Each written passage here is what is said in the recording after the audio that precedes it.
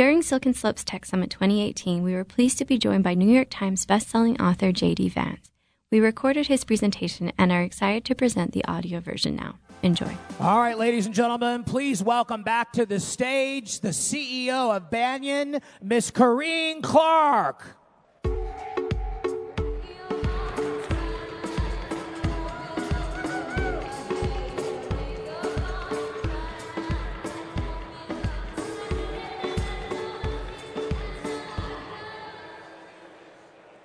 Welcome back. Everybody's like still eating. Guys, we're going to have fun today. My treat to introduce the next guest to you. How many of you read this book, Hillbilly Elegy? Not going to clap even?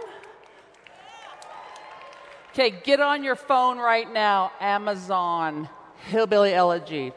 I'm going to bring out this author. Let me tell you a little bit about him. In this book, when I read it, there's some really funny bits, but there's other parts super hard for me to get through. Part of it's because my father's super poor. Father died in World War II.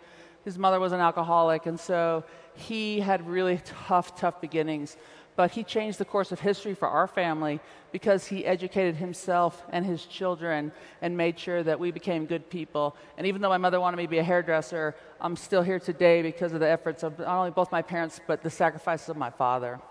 JD has a similar story. We're going to talk to him about the book a bit, but we're also going to talk about some very interesting things that he has done. So he was born very poor circumstances in Ohio, raised by his mama and his papa, graduated from high school, which was a rare thing where he was from. He decided to join the Marines. It kind of changed the trajectory of his life. And then he served in Operation Iraqi Freedom, came back, went to Ohio State University. Go Buckeyes, yeah. My father graduated from Ohio State University. You see the parallels? Went to Ohio State University and then went to Yale Law School. Graduated, worked for a very large corporate law firm. He's a principal in a venture firm, Material Capital. He's also a partner in Revolution, and he works with this organization called Rise of the Rest, which is so fascinating. So please join me in welcoming our distinguished guest, J.D. Vance.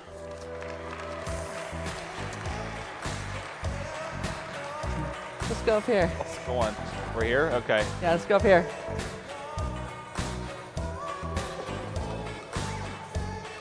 You're here? Yeah, sit here. All right. So JD, I didn't tell these guys that this book was on New York Times bestseller list, still there 2 years. And I didn't tell them that #1 in the state of Ohio. Most of the other states had Handmaid's Tale #1, except for Ohio and Utah. Brandon Sanderson, go figure. But when you, at the beginning of this book, you say, the fact that this book exists is absurd. So can you tell us a little bit about your journey to this point, how we got here? Because you're kind of a big deal. I don't know about that, but yeah, I said in the beginning that the book is absurd because you think about it, it says memoir right there on the cover. And I think a memoir is something that you write when you're looking back on all that you've accomplished. And of course, I hadn't accomplished very much when I wrote the book. And it's also just a little bit weird, you know, when the book came out, I was 31 years old, and hopefully this life of mine is not even halfway over yet. So it's kind of weird to look back on something when you're still a pretty young guy. So that's the sense in which I said that it was absurd. But what I think made it at least worth writing to me was that the story is, while not super common, it's also not an incredibly rare experience. This idea of coming from a working class background, maybe being exposed to institutions and educational opportunities and work opportunities that are pretty foreign to a lot of the people that you grew up around, and then just working through, you know, how much do I belong to the home that I came from, how much do I belong to the place that I ended up spending most of my time in, and the fact that, you know, I wrote it down, and a lot of people were at least interested in reading about it and thinking about it, suggests that it's not so uncommon of a story. And it hit a chord with so many people. Was that surprising to you? Because it's like it came at the perfect time. Yeah, it definitely did. I mean, obviously, there were a lot of folks who attached a political significance to the book, and so were reading it in the wake of the election of Donald Trump, which is always a little bit weird just because Donald Trump's name doesn't appear in the book, Hillary Clinton's name doesn't appear in the book. It's not an especially political book. You probably know that as someone who read it. But what is pretty funny about the fact that a lot of people have read the book at this point is that, you know, I don't know that the book would have been the same if I had gone into it knowing how many people would have read it. You know, there's a lot of pretty brutally honest personal stories. There's a lot of pretty hairy detail about the way that I grew up and about my family. I was talking to my uncle about this relatively recently, and he is a pretty private guy and was just talking about what it meant to him to have all these personal stories out there. And I said, you know, Uncle Jimmy, you were pretty open with me. I told you I was going to put this in a book, and you were very open with me. And he said something to the effect of, well, I didn't know that anybody was going to read it. And I think a lot of people in my family are having that same basic reaction of, yeah, it's really easy to be open until you recognize that somebody's going to read it. So it's almost good that I expected the book not to be as much of a commercial success, just because I think it would have changed a little bit, just because I would have been a little bit more cloistered and a little bit more closed off. Well, the reason I'm pushing these guys to buy the book is because you finish the book, you're a changed person, right? So for me, my husband's read it, my kids have read it, because I needed my sons, who are children of privilege, which I wasn't, to understand that not everyone has an easy life. And I think that resonates with this crowd in that we have a lot of students in the audience, we have a lot of entrepreneurs in the audience, and they came from nothing and built these companies, or trying to build these companies. Sure. So why don't you tell us a little bit about your transition from New York Times bestselling author, and you're kind of a big deal, but to now this, how do you turn from what you've been doing, or this, which is so great, to now you're focused on communities like this. So tell us about your organization and what it does. Sure. So when the book was published, I was actually working as an investor in Silicon Valley. I was working at a venture capital fund co-founded by Peter Thiel, who's, you know, the very, very well-known Silicon Valley investor. And even when I was out there, I had a special interest in companies that were outside of the classic coastal tech scenes, Cambridge, New York City, and Silicon Valley, just because it occurred to me in talking to some of the investors who lived and worked in Silicon Valley that they weren't necessarily looking outside of the places where they lived and worked to find good companies. And as a person whose entire job is to try to find opportunities that are undervalued, I just always thought, you know, maybe there's a geographic arbitrage opportunity. There are places where investors aren't looking as much as they should be, and maybe we can go out there and find interesting opportunities that way. That was not the focus of what I did, but it was just really a curiosity. And after the book came out, I was actually in D.C. to do Face the Nation, I think the CBS Sunday morning talk show. And I happened to get... just Face the Nation. Yeah, so I was facing the nation, or getting ready to face the nation, and I interacted with Steve Case on Twitter.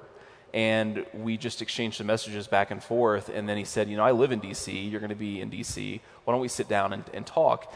And that was just the first of many conversations where we realized that we had this real shared interest in the idea that there were exciting entrepreneurs, exciting opportunities outside of the classic tech scenes, and we should be doing things to try to find those businesses and support those businesses and even invest in those businesses.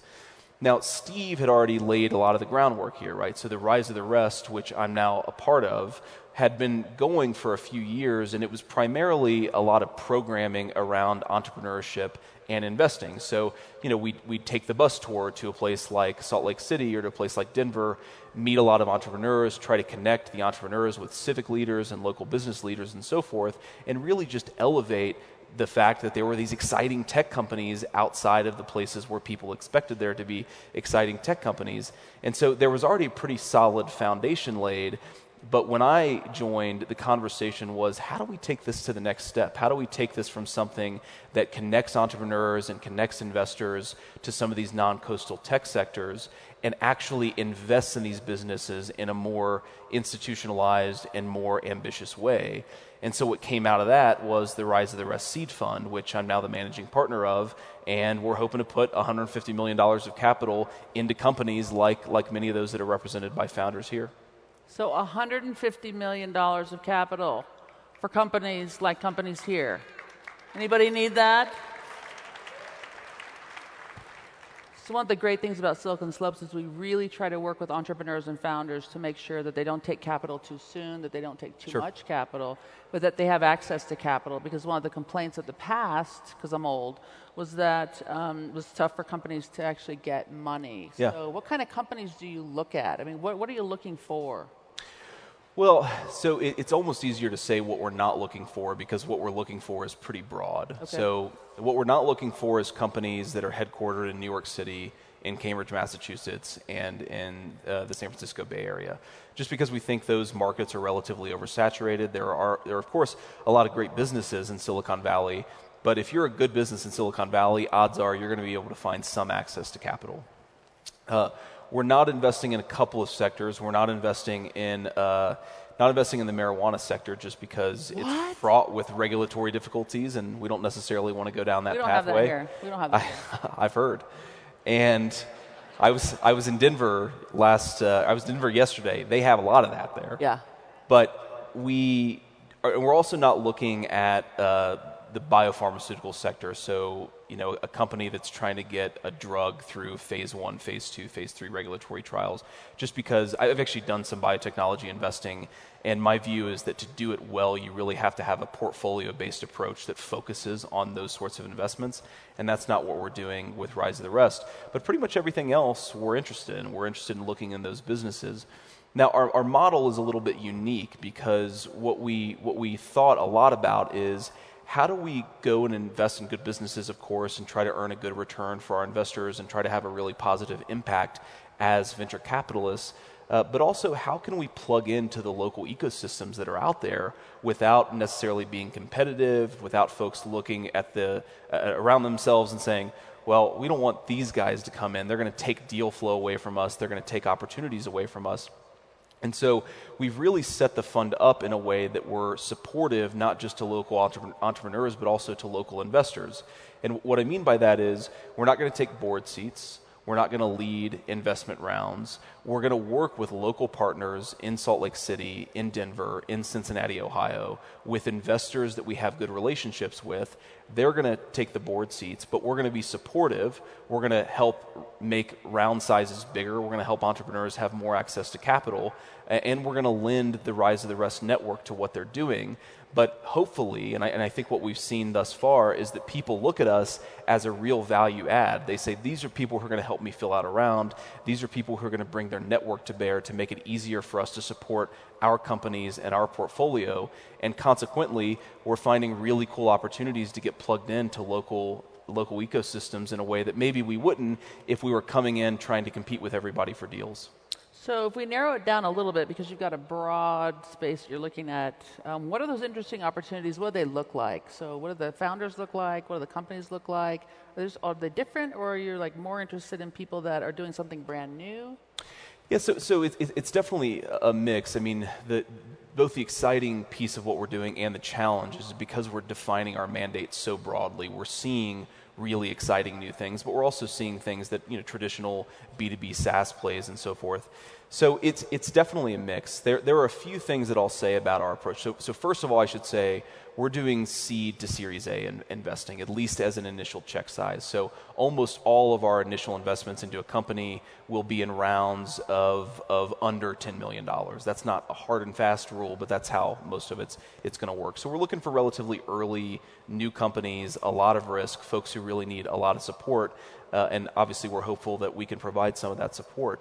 A second thing that I'm noticing, and this is a really fascinating piece of what we're doing, is that Steve Case, my partner in this, has been investing in Rise of the Rest cities just personally for the past 3 or 4 years, and so about 50 companies. He invested in about 50 companies from when he started until we launched the Rise of the Rest seed fund.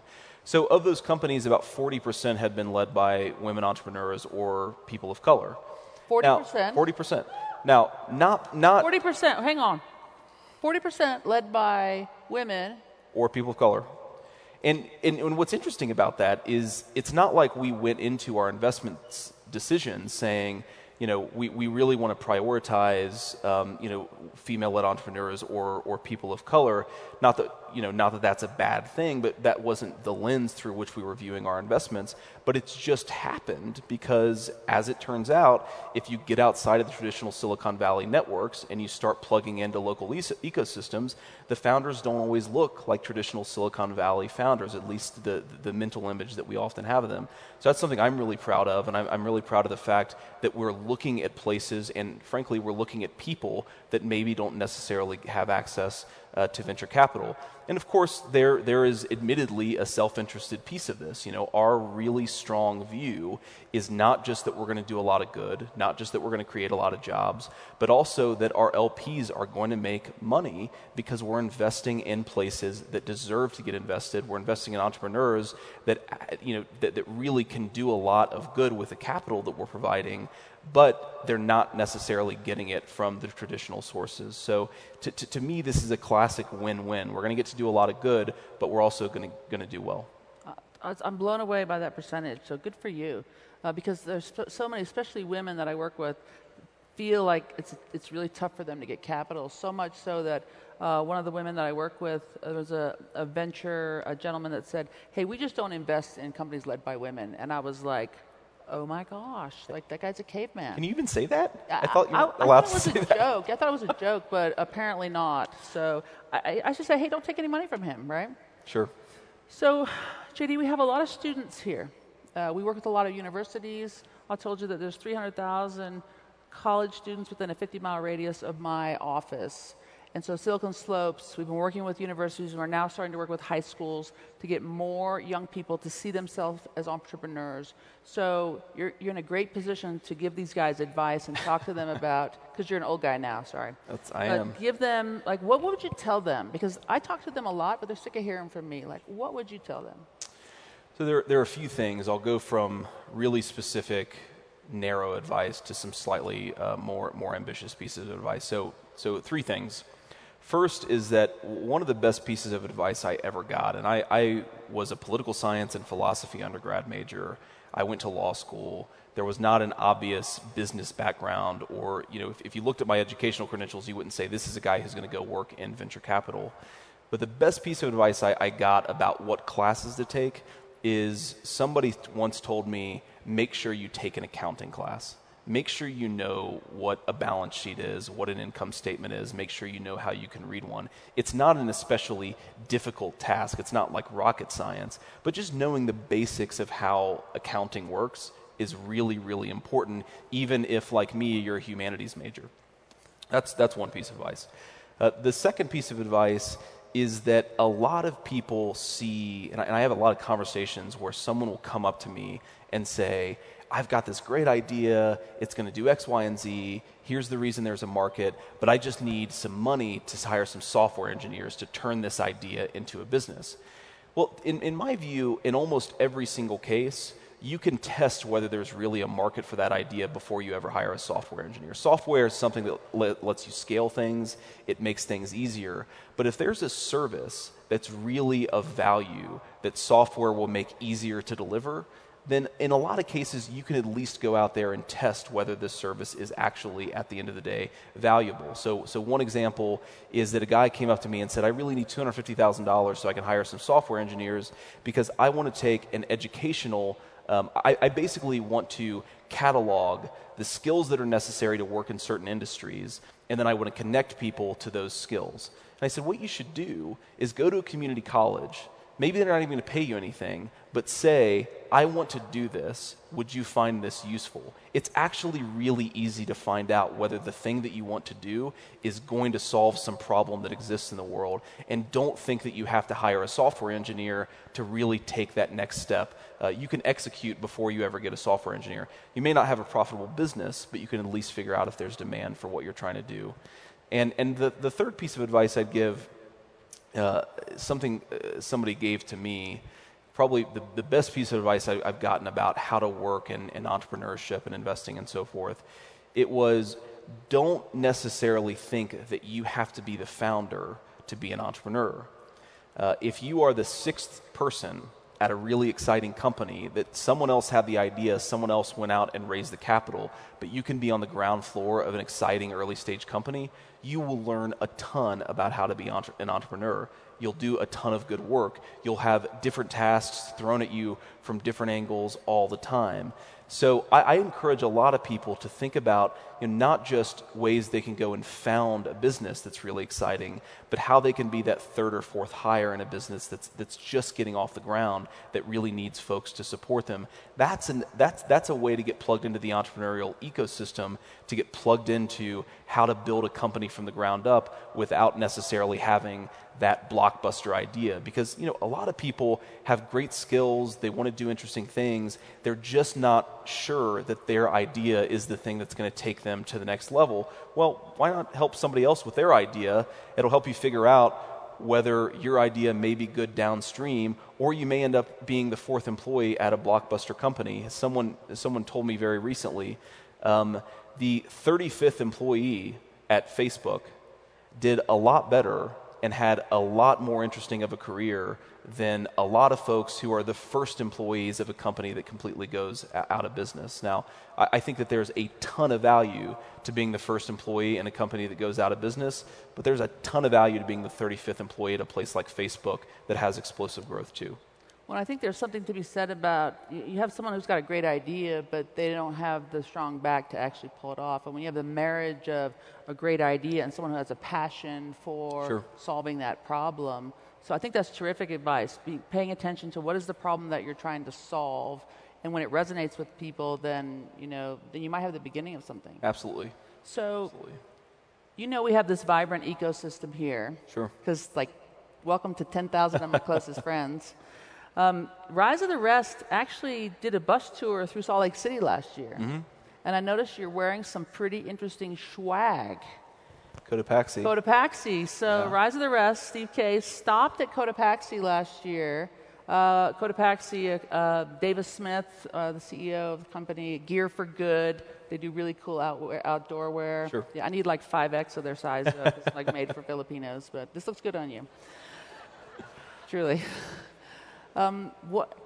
We've got this great community here. We've got all these companies, consumer companies. We've got consumer tech companies. So what advice do you have for us? Because we've received tremendous success and attention, and it's grown really fast. So the board is worried about how can we keep this going. So what can you tell us about keeping this going? Because we don't want to be the Rise of the Rest that never rose again, right? We want to be like the top. We got to be the best. Sure.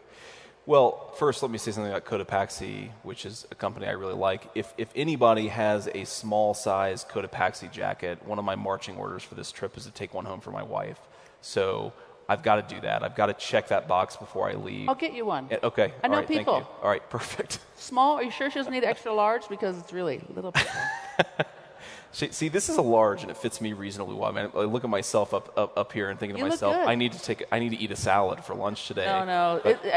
Who knew it added 100 pounds? I know, seriously. But a few thoughts on ecosystems and what makes an ecosystem especially successful. So one is we talk a lot at Rise of the Rest about community building and supporting the ecosystem, and not just being a business that exists within a given city, but a business that really gives back to the entrepreneurial ecosystem.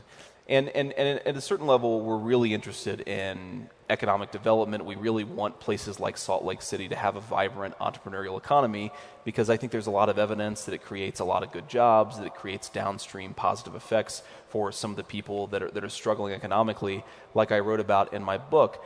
But it's also very important, if you're a startup founder trying to scale a business, to have that business in a city where if you end up not doing especially well, you still have opportunities for the employees who come and work for you. I talked to somebody at Denver yesterday, and what he told me is that when Denver reached a critical mass, where there wasn't just one high-growth company, but there were 6, 7, 8 high-growth companies, such that if he recruited a really hotshot VP of sales from Seattle, that VP of sales would know, one, this is an interesting business, But two, if after a few years this business just doesn't work out, we're not able to take it to that terminal exit stage, there's still going to be something else here for me. So building an ecosystem where there are a number of good businesses isn't just important for the ecosystem. It's not just important for the community. It's important for the individual business being able to attract and retain talent.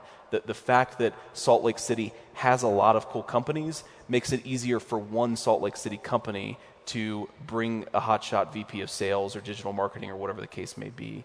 So broadly speaking, the ecosystems that have founders and entrepreneurs and third and fourth employees who are thinking about how to give back, who are thinking about how to connect one founder to another, connect one person who needs a job to another person who's hiring, the folks who are, in other words, trying to build that network density in their startup ecosystem, those are the ones who are doing really well. And the folks who become, frankly, a little bit too insular and a little bit too selfish, head down, I'm going to do my entrepreneur thing and not worry about what's going on in the broader ecosystem, I think those folks end up suffering a little bit, and the ecosystem suffers in the process. A second point that I'd make is that high-quality entrepreneurial ecosystems have support from civic leadership and community leadership. You know, it's not just about the founders, it's not just about the investors, it's also about government officials and nonprofit organizations. It's about people who are trying to help folks get from that stage where they just have an idea to they can file the paperwork to build a business, and then they can raise the capital to further build that business, and they can go out and hire people to keep on building that business. So I think engagement from the broader the broader civic leadership community is really important. And something we were talking about backstage that we see in Utah, and we really like it, is the collegiality, right? There's enough growth to go around. There's enough opportunity to go around so long as people aren't clawing each other's eyes out and trying to climb that ladder by stepping on somebody else. And I think that's really important. It goes back to this point about building network density, but the ecosystems that do really well recognize that they're not competing really against each other. They need to be supportive of each other. They're fundamentally on the same team. So those are a few things. One last point I'll make about this is that it's important to have good, solid local investors. I think Salt Lake City definitely has that. There are some high-quality early-stage investors that are out there, but there are a ton of different ways to mobilize local angel networks, local family offices, local corporate and strategic partners to get capital flowing into these ecosystems so that these businesses can build. And it's definitely extraordinary to see how different some cities are compared to others in mobilizing the local capital base to really get involved. If your ecosystem is 100% dependent on outside capital, it's going to be a lot tougher to build it. If your ecosystem can build from a solid foundation of local investors, then I think you're really on the right path. Well, I'm glad you mentioned how collegial we are, because that comes up a lot. People are surprised, the abundance mentality. The Silicon Slopes board, these guys could be scarce with each other, but they're not. And then also I want to give a shout out to Kickstart Seed Fund. Yesterday was an announcement, their 10-year anniversary here. Yep. They've invested in over 100 companies, and so really proud that they've been part of Silicon Slopes, but also that it kind of feels like we've grown up together. Sure. So let's tie it all back to this book. One of the heart-wrenching things for me about the book is that you really kind of dissect the American dream and how the American dream is not the same for everyone. So kind of bring it back down to as our last comment about what is it that we can do to make sure that there really is an opportunity for an American dream really in every part of our community? Well, obviously a big part of what's going on in Hillbilly Elegy and a big part of what happened in the community that I came from is that the solid foundational blue-collar economy that could give most people at least a chance at a middle-class job disappeared really quickly over the course of a generation. Now, there are a ton of reasons, automation, technology, trade, so forth, that have sort of led to these really rapid changes in our economy. And I think a lot of them, they're impossible to unwind even if you wanted to. But let me... The reason I think that this matters and the reason I think that these entrepreneurial ecosystems matter is because they are an important piece of rebuilding and reconnecting a lot of folks to middle-class, high-quality work.